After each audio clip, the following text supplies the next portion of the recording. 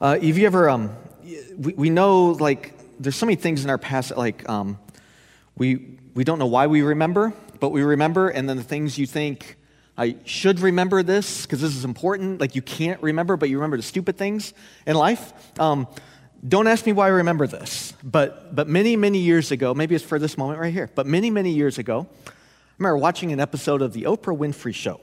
I never watched the show. I just remember this one episode for whatever reason. It's probably back in the late 90s. And one of the things they were testing out was to see how gullible people were.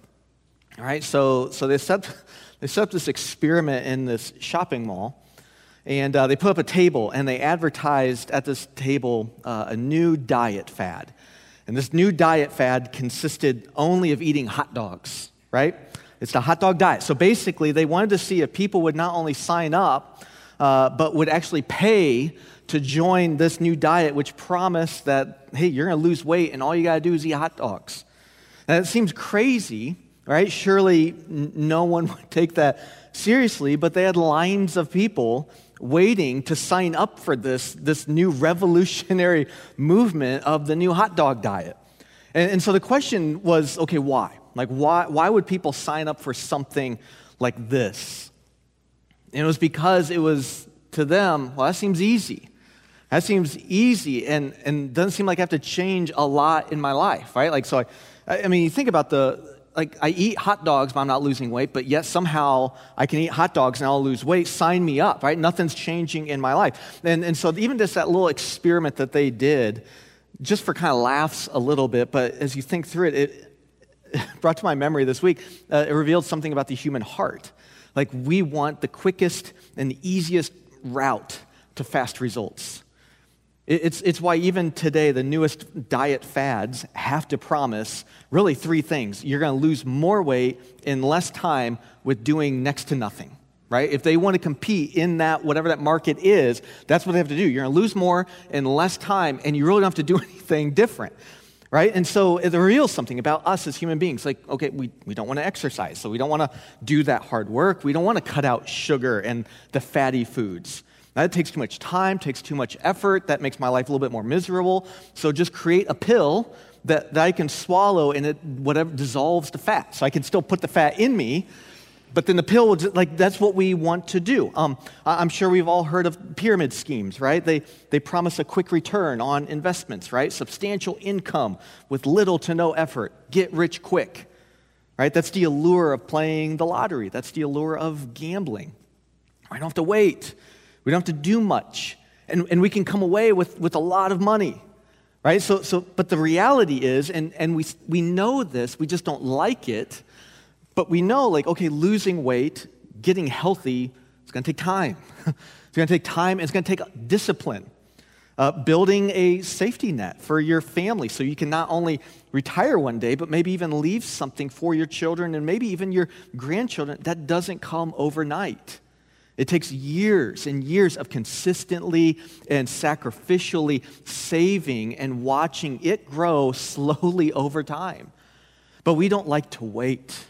We don't like to wait, right? We don't want to pause our life. Like, give me it now if we're going to be honest with ourselves. I'm sure we've maybe heard the old adage, right? Good things come to those who wait.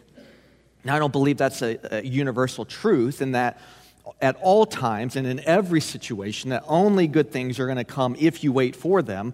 But that saying, as I thought about it, is birthed out of this general observation that good things, that fruitful things, do take time. They're not quick.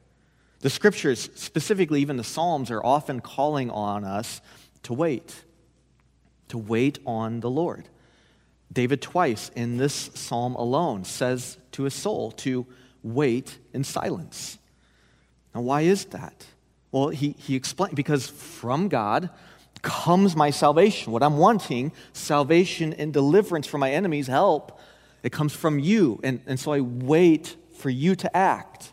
But we don't like that. We just don't like that. The temptation we're gonna face, that the temptation we're going to feel is, I don't want to wait for that deliverance, right? How long is this going to take? I don't want to wait for that help. I want what I want now. So the temptation then becomes, I'm going to look elsewhere, right? What else can I look to, turn to for the quicker solution? Which then the world so quickly will jump in and say, right here, right? Look over here. Here's your hope. Here's your deliverance. Here's your solution. Here's your quick return. And yet what we will quickly discover is that every promise that the world makes is empty. It's going to be shallow. It's going to be soul-crushing. The world's never going to fully deliver on anything it ever promises us. It's a scheme.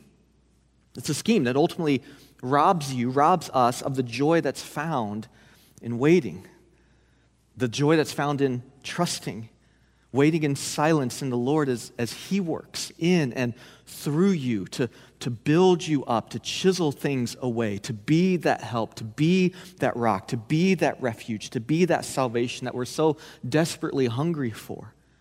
And so we need to learn how to wait. We need to learn how to trust. And so the overarching theme of this psalm alone, if I was going to put an overarching theme over it, it's that it's calling us to put no trust in the fleeting treasures of this world, but to wait and to put your trust in the everlasting riches of God. David does this.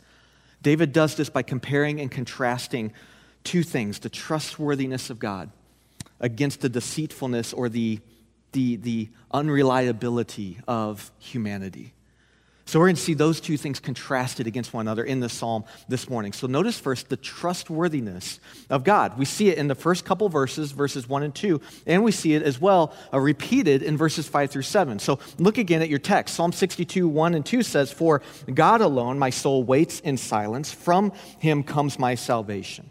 He alone is my rock and my salvation, my fortress. I shall not be greatly shaken." Now jump down to verses 5 through 7. Once again, David says, "For God alone, O my soul, wait in silence, for my hope is from Him. He only is my rock and my salvation, my fortress. I shall not be shaken. On God rests my salvation and my glory, my mighty rock, my refuge is God."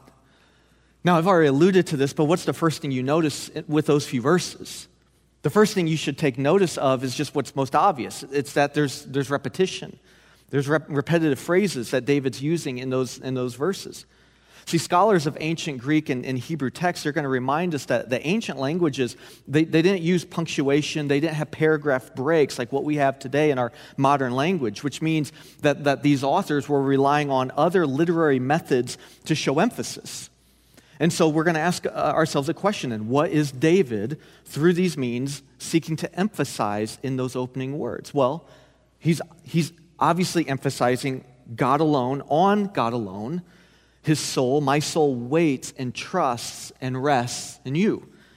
And so he says it again, on God alone. My salvation, my glory, my fortress, my refuge is in you alone. So he's emphasizing that. Now, again, he's seen God and is seeing God in the past as that salvation, as his rock, as his fortress and his hope and his glory and his refuge. And so because of all of this and all that David had witnessed and experienced in his life, he now here, in the face again of trial and suffering and difficulty and attack, he's saying, in light of all that, because of who God is and who I know God to be, no matter what he faced, he says, I won't be shaken. I'm not shaken by that. I'm not rattled by that. It's just another thing that's happened, and yeah, I've seen God deliver over and over and over again. So he's reminding himself of who God is. See, though his enemies were seeking to attack him and to destroy him, and to curse him, because he was held so secure in the fortress of God, it's like nothing could shake him. Nothing could shake him. Nothing rattled him.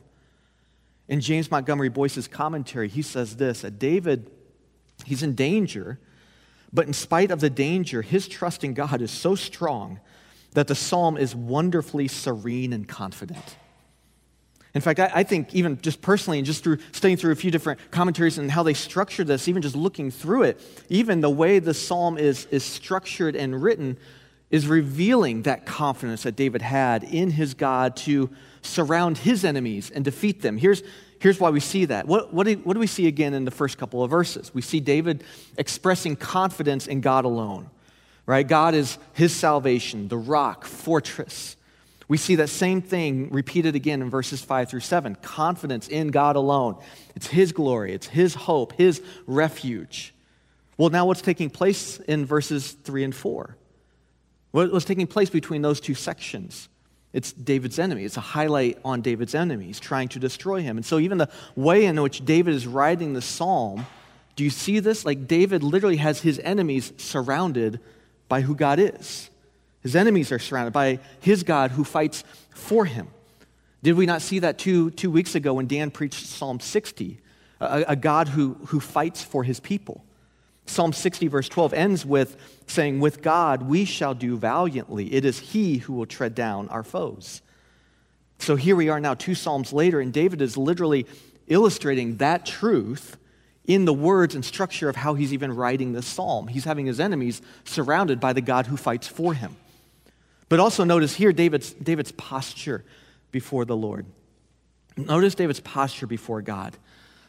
He's silent. He uses that word twice, doesn't he? He's silent. Right? For God alone my soul waits in silence. Verse 5, for God alone, O my soul, wait in silence.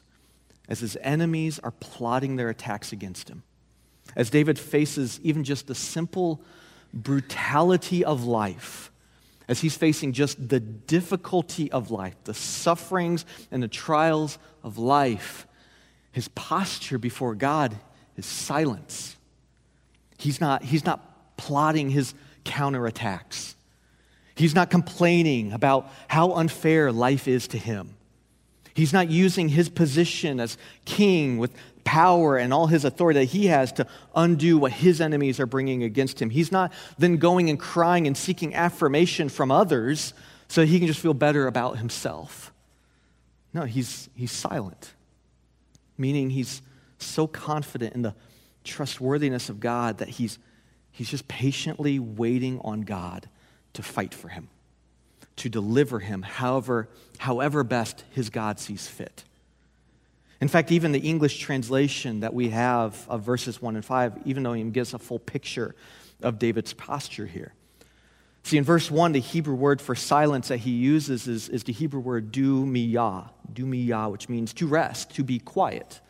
It's what we think of when we think of silence. But in verse 5, he uses a different Hebrew word. He uses the word domam, which means he's waiting, but he's waiting in anticipation.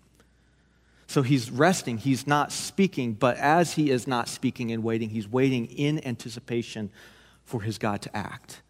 See, David is so confident in God that as attacks and as insults and as character defamation is being hurled his way, he's silently just resting in God, knowing my God fights for me. My God fights for me. My confidence is in him. See, Scripture constantly calls on us to wait on the Lord. Scripture over and over again calls on us to be silent. Right? To be silent. Why do we struggle so much with silence? Why do we struggle so much? I want us to illustrate this. I want us to think through this. Why do we struggle with silence?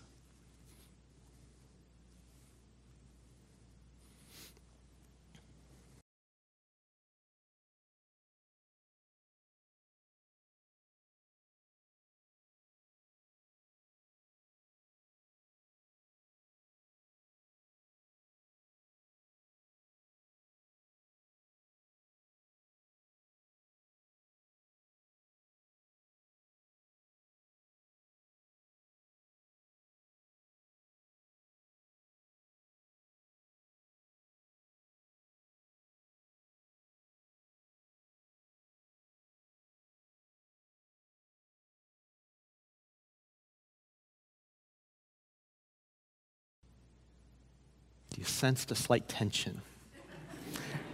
And the relief comes over. Do you feel that? The tension that we were talking about this in staff this week. We kind of talk about the sermon, and I said, I think I'm going to do like kind of an extended silence. And I think Trevor said, you do 30 seconds, it's going to feel like 10 minutes. You felt that, right? I think that was 30 seconds. That slight uncomfortableness, that nervous laughter, that relief that comes over. You start to hear maybe people, they're shifting your seats. If your kids are in here, you're like, please don't say anything during this time, right? How many of you during those few moments were even just saying, like, I don't like this? I don't like, how long's he going? I know he's proven something. Well, how long though? Like, please say something. How many of you were tense and felt like I can't move because everyone's going to hear even just me shifting? See, why do we struggle with silence?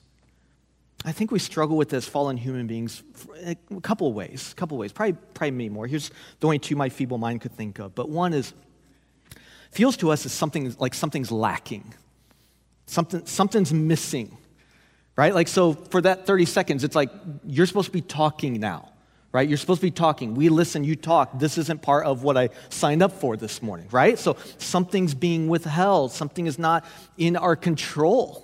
To feel a little out of control, even just in that moment, like, what's going on? This isn't normal. Like we feel that urge to fill that void with something, some action on our part, right? Okay, so no one's talking, right? You ever had lunch or dinner with people and like all of a sudden the table just goes quiet and you're like, and you got to jump, like someone feels like they've got to jump in. Okay, no one's talking, I will fill that silence. For me, sometimes silence just feels as like nothing's happening. So I'm going to make something happen, right? I'm going to take charge here. And so I think it's one reason maybe we struggle with silence. I think a second reason, though, is I think we struggle with it because whether we realize it or not, silence does confront us with our own neediness. When there are no distractions, right? When there's nothing, there's no white noise around us to kind of make us kind of move all over the place, and we're just left with our own thoughts. We're confronted with our neediness. There was a TV show Amy and I watched a while back. The show was called Alone. I think I've referenced this before. But the premise of the show was pretty simple, right? There were maybe 10 to 12 contestants, and they were all dropped off at these remote locations in this wilderness by themselves. So each person was dropped off at a different location by themselves with nothing but just a few survival supplies that they were able to bring. But the goal of the entire show was to see who can last the longest all by themselves without knowing how long they're actually going to be there. And so you could drop out at any time. So I think the first season, one person dropped out after 12 hours.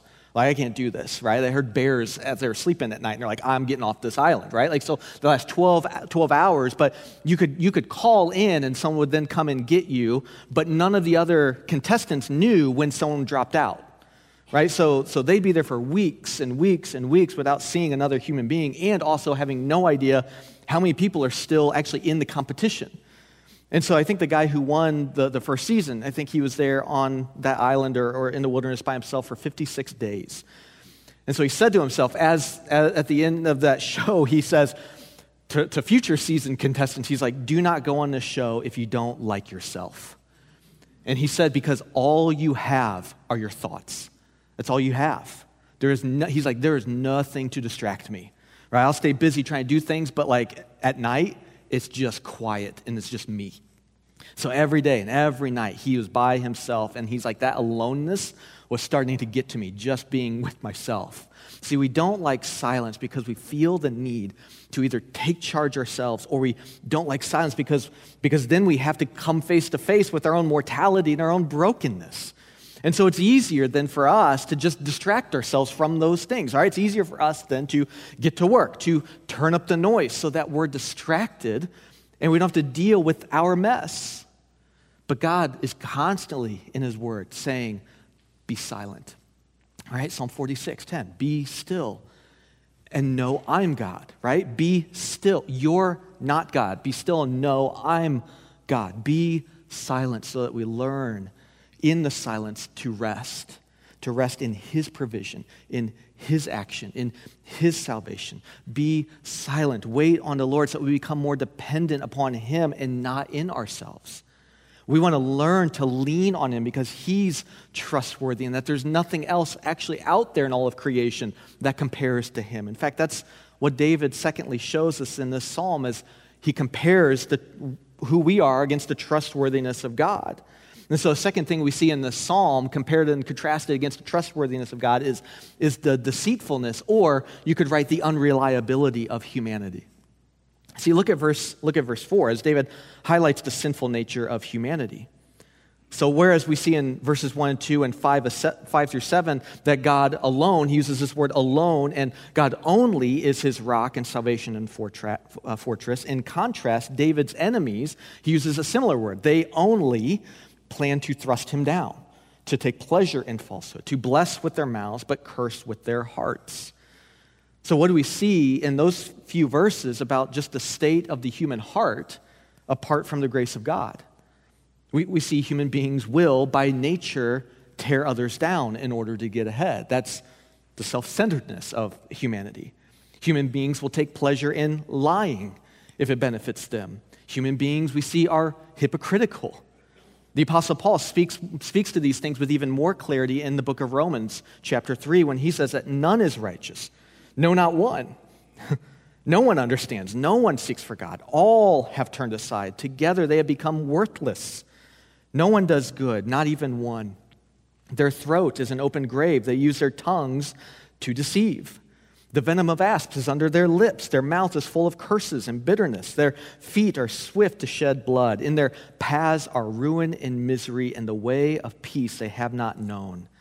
There is no fear of God before their eyes. That is the natural state, the default state of the human heart, you and me, apart from God's intervening grace. The CBS Evening News ends their newscast every Friday with like about 2-minute segment from one of their correspondents, Steve Hartman. The segment that they end every Friday with is a segment called On the Road. And so Steve Hartman, he travels across the country and he looks for these stories of kindness and generosity that just kind of go beyond the norm, and then they feature that. And so it's a feel-good segment. So what it is, it's done so that viewers are left kind of feeling somewhat inspired at the end of the broadcast, and maybe even at the end of a week, right? Let me at least send you with a feel-good story of someone's act of kindness toward others. It's a good idea. I'm glad they do it. However, it's a 2-minute segment. 2-minute segment after 30 minutes of news that airs every night, where we live in the 24/7 even news cycle, where every story is highlighting what? The absolute brokenness of humanity. The absolute brokenness and mess of the world in which we live. So after story after story after story of wars and poverty and famine and natural disasters and kidnappings and murders and political scandals, here's 2 minutes. Here's 2 minutes of one random thing we happen to find that someone did that was nice. Right? Like, is that not a commentary on the state of humanity? That's humanity right there. And yet, what's our temptation? To put our trust in humanity rather than in God. To trust in ourselves, to trust in creation rather than the Creator. We're tempted so easily to find our hope in this world, which is a mess because of sin. See, what's David warn us here, even in verse 9 as he goes through? He says, those of low estate, he's like, remember this, those of low estate are but a breath. Those of high estate are a delusion. In the balances, they go up. They are together lighter than a breath. See, the Hebrew word here for low estate is Adam. The Hebrew word for high estate is the Hebrew word ish. Now, both mean, and both are referring to humanity. All right, Adam, right? It's referring to humanity. And so what David here is saying is high and low, whoever you are and however you fit in between those things, all of humanity is but a breath.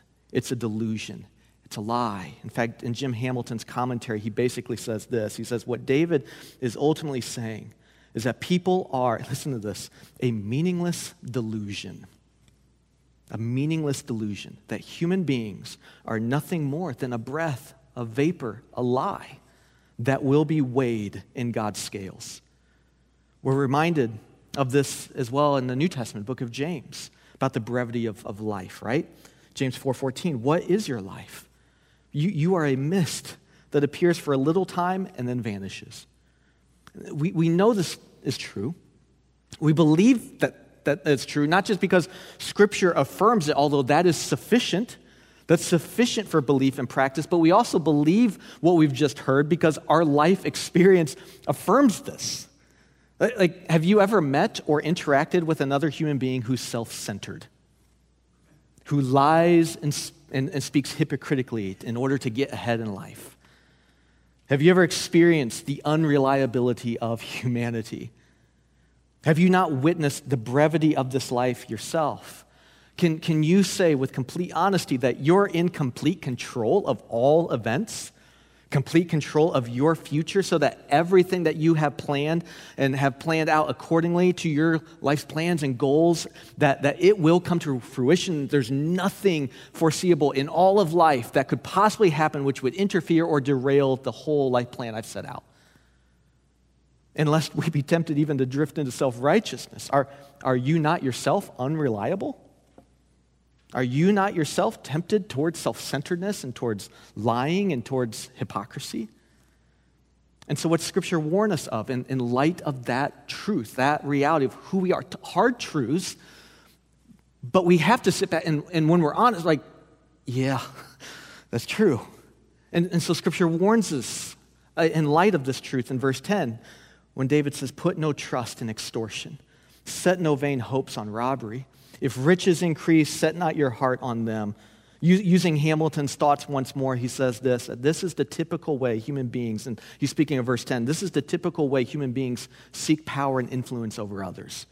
Through extortion, through robbery, through oppression, through brutality, right? Through tearing down in order to get ahead. He said this is the typical way human beings in our culture, in our world today, apart from God's grace, seek that power and influence over others. So we'll extort and we're going to brutalize and we'll oppress. We'll take advantage of others in order to make sure we're first.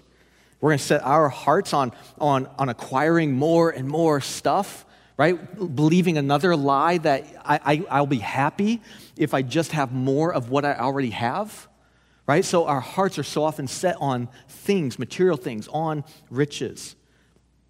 For the past year and a half or so, we as a church journeyed through the Gospel of Mark. And if you were here with us through that study, do you recall what many of the interactions and conversations were between Jesus and his disciples?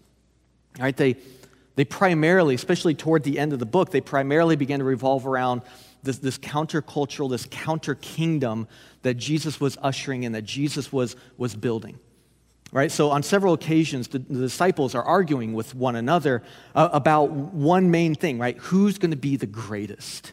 Out of this group here, who's going to rise to the top? Who's going to be the best, right? Who's first? Who gets that seat of honor? Who's going to be known? Who's going to have power over others? And what does Jesus continually teach them? Well, Mark 9:35, if anyone would be first, he must be last of all, servant of all.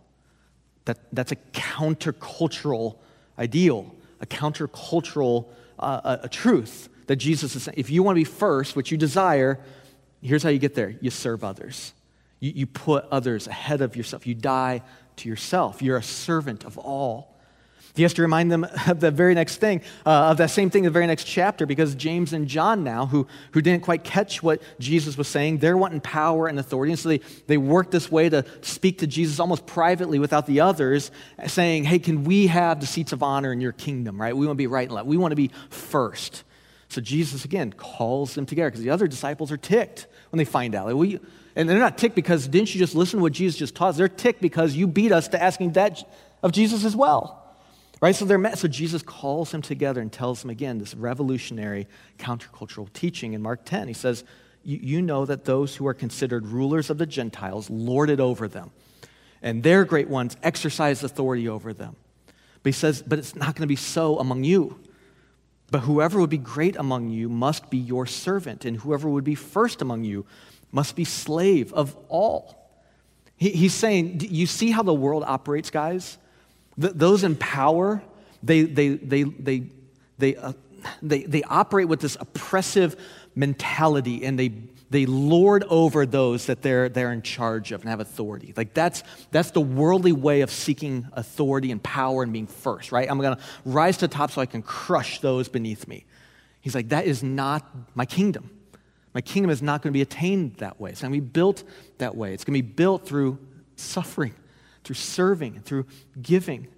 Just a few chapters later, when Jesus is arrested, Peter takes out a sword, right? And he physically attacks those that are coming to arrest him. Now, there's a lot going on in that text, but Jesus tells Peter, put the sword away. He heals the man that Peter wounded. And then through the act, he's reminding his disciples, and he's reminding us today, His kingdom that he has come to build and to bring, is ushering in, is not going to be established like all the rest of the kingdoms of the world. It's not going to come through violence. I'm not getting on the throne through violence and oppression. I'm going to be exalted through suffering and through giving. I love what Tim Keller says in his book, Jesus the King, about this moment. He says, Jesus is saying that my kingdom is not of this world. It's completely different. This is how I'm going to change things. I'm going to put others ahead of myself. I'm going to love my enemies. I'm going to serve and sacrifice for others. I'm not going to repay evil with evil. I'm going to overcome evil with good. I will give up my power, my life. Weakness, poverty, suffering, and rejection will now be at the top of the list. My revolution comes without the sword. And Keller closes by saying, it is the first true revolution. Our hope is not in humanity. Hope is not in riches. They will fail you. They will not satisfy you. Instead, remember, as the psalm leads us to in verses 11 and 12, two great things about God. What's David say at the end here? He says, all power belongs to God. So one great thing he's learned about God, all power belongs to God. He's also learned the love of God is steadfast. He's like, don't put your hope in these things. Remember these things about who our God is. All power belongs to him, and his love is never ending. It is steadfast. See, though there's infinitely more to know of God, just these two truths alone give us enough to worship him for all of eternity. In the classic movie, The Wizard of Oz, right? If you've ever seen it, right? The great and powerful wizard which struck fear, right, into the hearts and minds of those around him, was revealed at the end of that movie as nothing more than this old man who was hiding behind a curtain, right? There was nothing when he was revealed that was striking about him which should have caused all others to be bowing down before him in fear. See, this psalm, I believe, has torn open the curtain on the true state of humanity. And that which we often bow down to, that which we often give our lives to, is being seen as unreliable, deceitful, not something that's trustworthy. And yet the psalm also has been revealing to us in the true beauty, something beautiful. The glory and the goodness and the greatness and the faithfulness and the steadfast love and the trustworthiness of God. And just as David waited in silence for his God to respond, so can we wait in silence. Because someone greater has gone before us. Someone greater than us has gone before us, who has faced our enemies without opening his mouth. Jesus stood before Pilate, before his accusers, and he didn't open his mouth. Jesus, as he stood before the accusations, the false accusations being hurled at him, trusted in his Father, even to the point of death. And because Jesus has gone before us, because Jesus has faced the enemy against us of sin and of death and faced it head on, because Jesus was forsaken on that cross, we then, through repentance and through faith in Christ alone, can walk in victory and confidently wait on God alone. We can rest because of Christ with eager anticipation that even when faced with the brutality and the difficulty of life, that because Jesus went to the cross and because Jesus has been raised from the dead, that there is nothing in this world that Christ does not stand in complete victory and complete dominion and complete power over. That's why we then, who rest in him, can wait in silence. We don't need to act because Christ has acted for us. We don't need to speak. Christ has spoken for us when he said from the cross, "It is finished." There's nothing left to be done.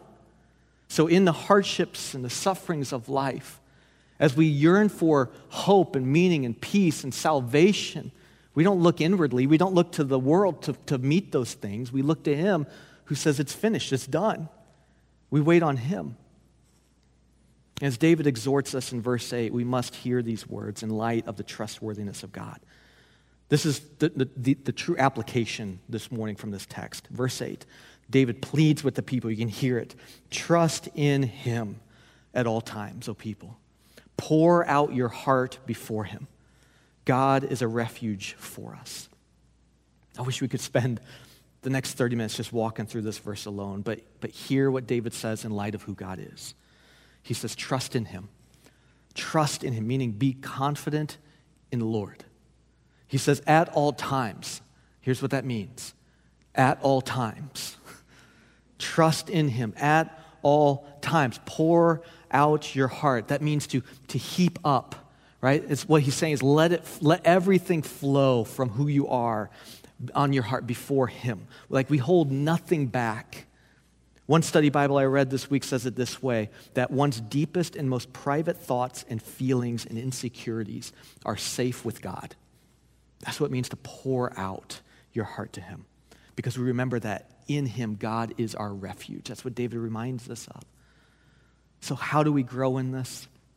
How do we grow in our continual trusting then and pouring out of our hearts before him at all times? I'll give you 2 quick things from the text and then I'm done. 2 things. Know truth, speak truth. Know truth, speak truth. When you read the scriptures, there's main things to always be on the lookout for that show importance, that emphasize important things. One is repetition. The other, though, is variation in the repetition. We've seen both of those things today. We saw repetition in verses 1 and 2 and 5 through 7, didn't we, right? So that's showing us something important. David's emphasizing something very significant to take note of. But if you caught it, when you read through verses 5, 6, 7, you also saw some slight variation in the repetition. And that's done intentionally to draw attention to something else as well. So, verse 1 again, for God alone my soul waits in silence, from him comes my salvation. So in verse 1, David is speaking to what he knows is true. So he knows, I must wait in silence, right? My soul waits in silence. I must wait in silence. He knows that from God comes his salvation. He knows these things. So because he knows these things, and he also understands, though, I need to believe these things as well. That's not sufficient to just know it. I must believe it. And so that's what we see in verse 5. There's similarity, yet variation that takes place in verse 5. Catch it. For God alone, O my soul, wait in silence, for my hope is from him. Now it's subtle but significant. See, David is moving from knowledge of truth in verse 1 to now speaking that truth to his heart in verse 5. He's saying here to his soul, I know these things now, soul, O my soul, wait in this confident expectation. He's saying to his soul, believe this truth. He's saying to his heart, my hope is from him. He's saying, I know these things are true. Now my heart, my soul, believe them. Dwell on these things. Meditate on these things. Hope in these things. Know truth, speak truth. Put no trust in the fleeting treasures of this world, but wait on God and put your trust in the everlasting riches of who he is. Trust in him at all times. Pour out your heart before him. God is a refuge for us. Let's pray.